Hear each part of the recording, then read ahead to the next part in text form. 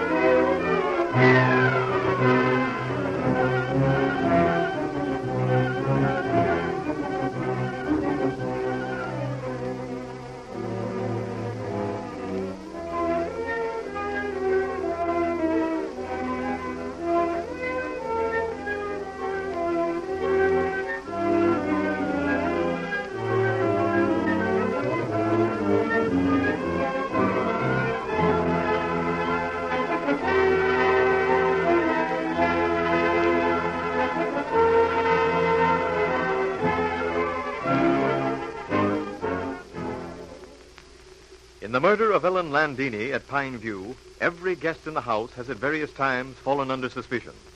Ah Sing, the aged Chinese servant, however, is the one who undoubtedly was the last person to see Landini alive. And Ah Sing, on entering the study, had identified a .45 lying on top of the desk as his. Inspector Chan, seated in the study with Sheriff Holt and the sheriff's father, Sam Holt, discussed the question of Ah Sing's identification of the gun.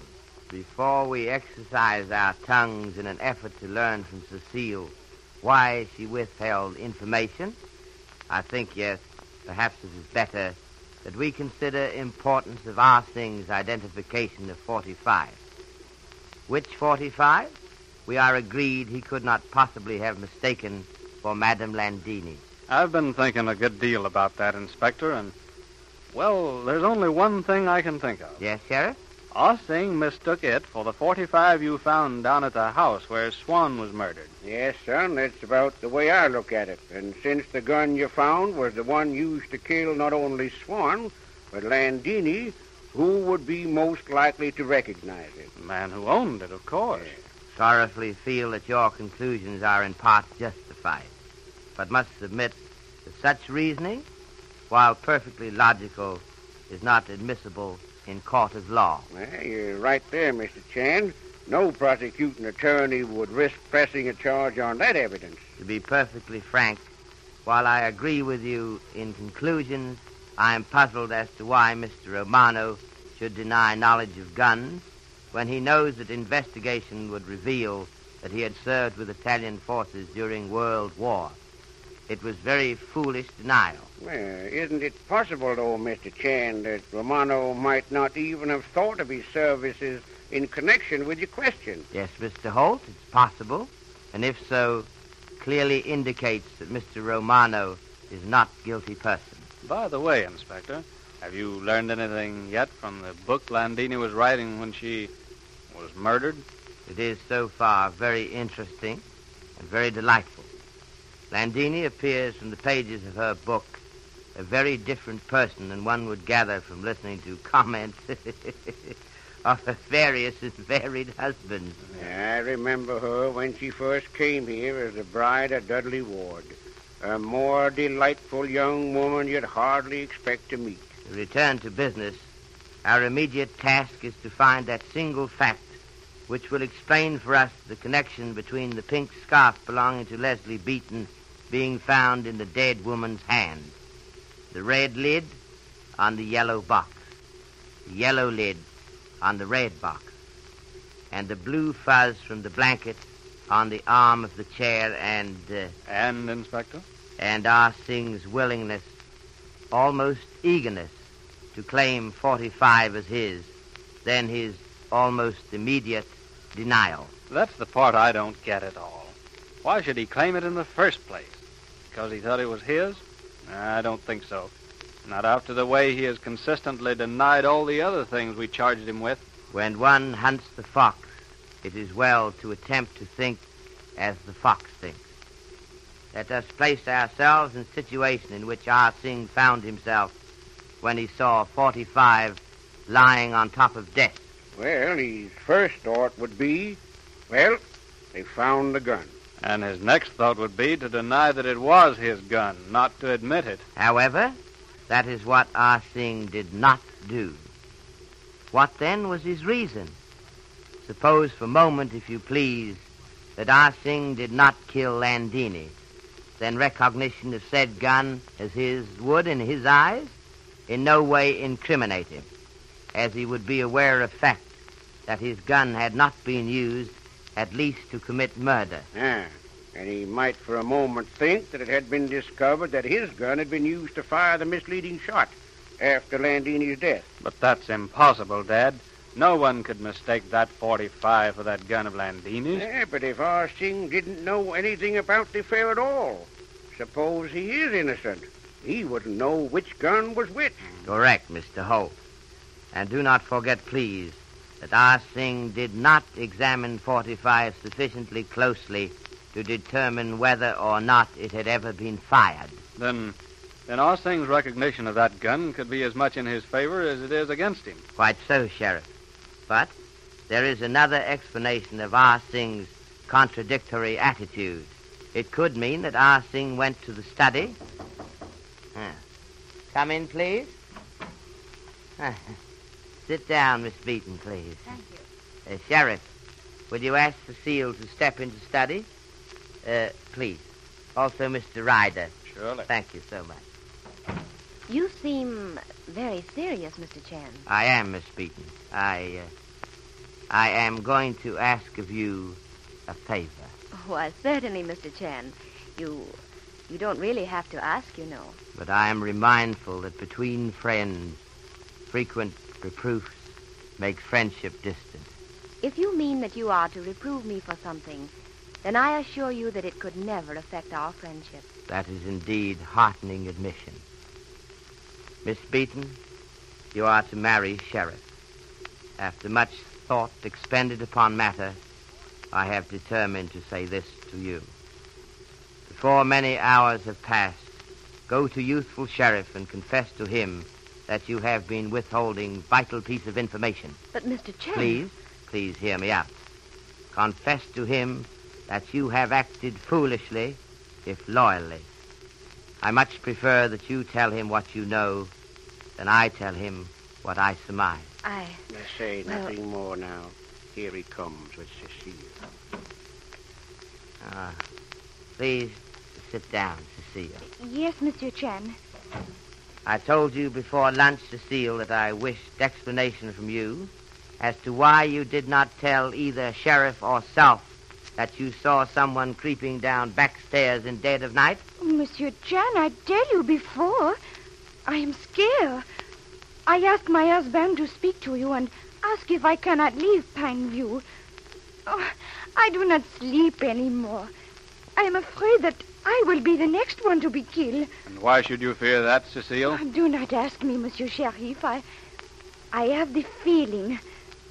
Why must I stay here? I know nothing. I was that, not... Cecile, is where we disagree with you. Had you always told the truth without urging, the sheriff might have seen his way clear to allow you to leave Pine View. But you must admit that you have had information which you did not see fit to tell us. The penalty, Cecile, for telling an untruth is that no matter how much you may protest, in the end, the strictest truth will not be believed. Oh, I did not mean to do wrong, Monsieur Chan. I asked my husband, you speak, Mr. Chan. He tell me he do that. Then I say, speak, Mr. Ward. Perhaps Mr. Ward can, what you say, persuade Mr. Chan to let me leave Pine View. Your husband spoke to Mr. Ward? My husband, he say, you come speak with Mr. Ward yourself. I say, tomorrow I speak to him.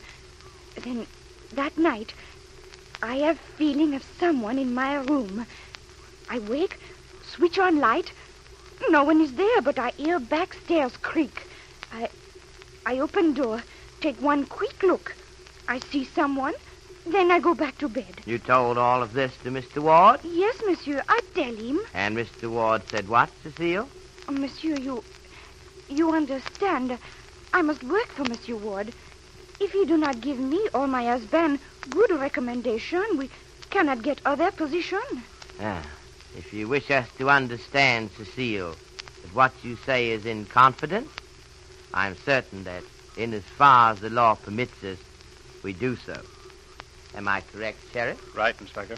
Very well, Cecile. I tell Mr. Ward everything. I tell him that it is Monsieur Ryder I see on backstairs. Monsieur Ward, he say... Yes? He say, better that you do not mention this to Inspector Chan. It will perhaps prolong unnecessarily. I think he say, it might prolong unnecessarily the investigation. Well, thank you so much, Cecile. We shall respect your confidence. Perhaps better that you go now before we invite Mr. Ryder to give his explanation of the affair. Oh, thank you, Monsieur Chan, for understanding. Did you see Mr. Ryder? Yeah, he said he'd be right up. I can understand Cecile's attitude. I've worked for men who gave you to understand that they practically owned you while you were drawing your salary. But then Mr. Ward never gave me that impression. But at present, you are guests of Mr. Ward, not paid servants. Yes, that's true, Inspector. You wanted to see me, Chan, I believe? Correct, Mr. Ryder. Can you explain what you were doing last night? I can. What, if you please? I played billiards with Dudley until 11:10. Had a nightcap and went to my room. I read for about 20 minutes and then went to bed. You did not leave your room again, Mr. Ryder? I did not. You're absolutely positive of that, Ryder? Be careful, Mr. Ryder. Take your time in answering. Say, what is this? Has somebody else been murdered and I don't know about it? Please, Mr. Ryder, at present, we are doing questioning. We await your answer. Did you or did you not leave your room and go down backstairs last night? I did not. That is your final word, Mr. Ryder? My only and final word, Chan. Now or at any time. What significance lies behind John Ryder's denial? Or is Cecile trying to hide something by throwing suspicion upon Ryder? We'll have to leave it to Inspector Chan to determine. After you have heard from your sponsor, Inspector Chan will be with us again.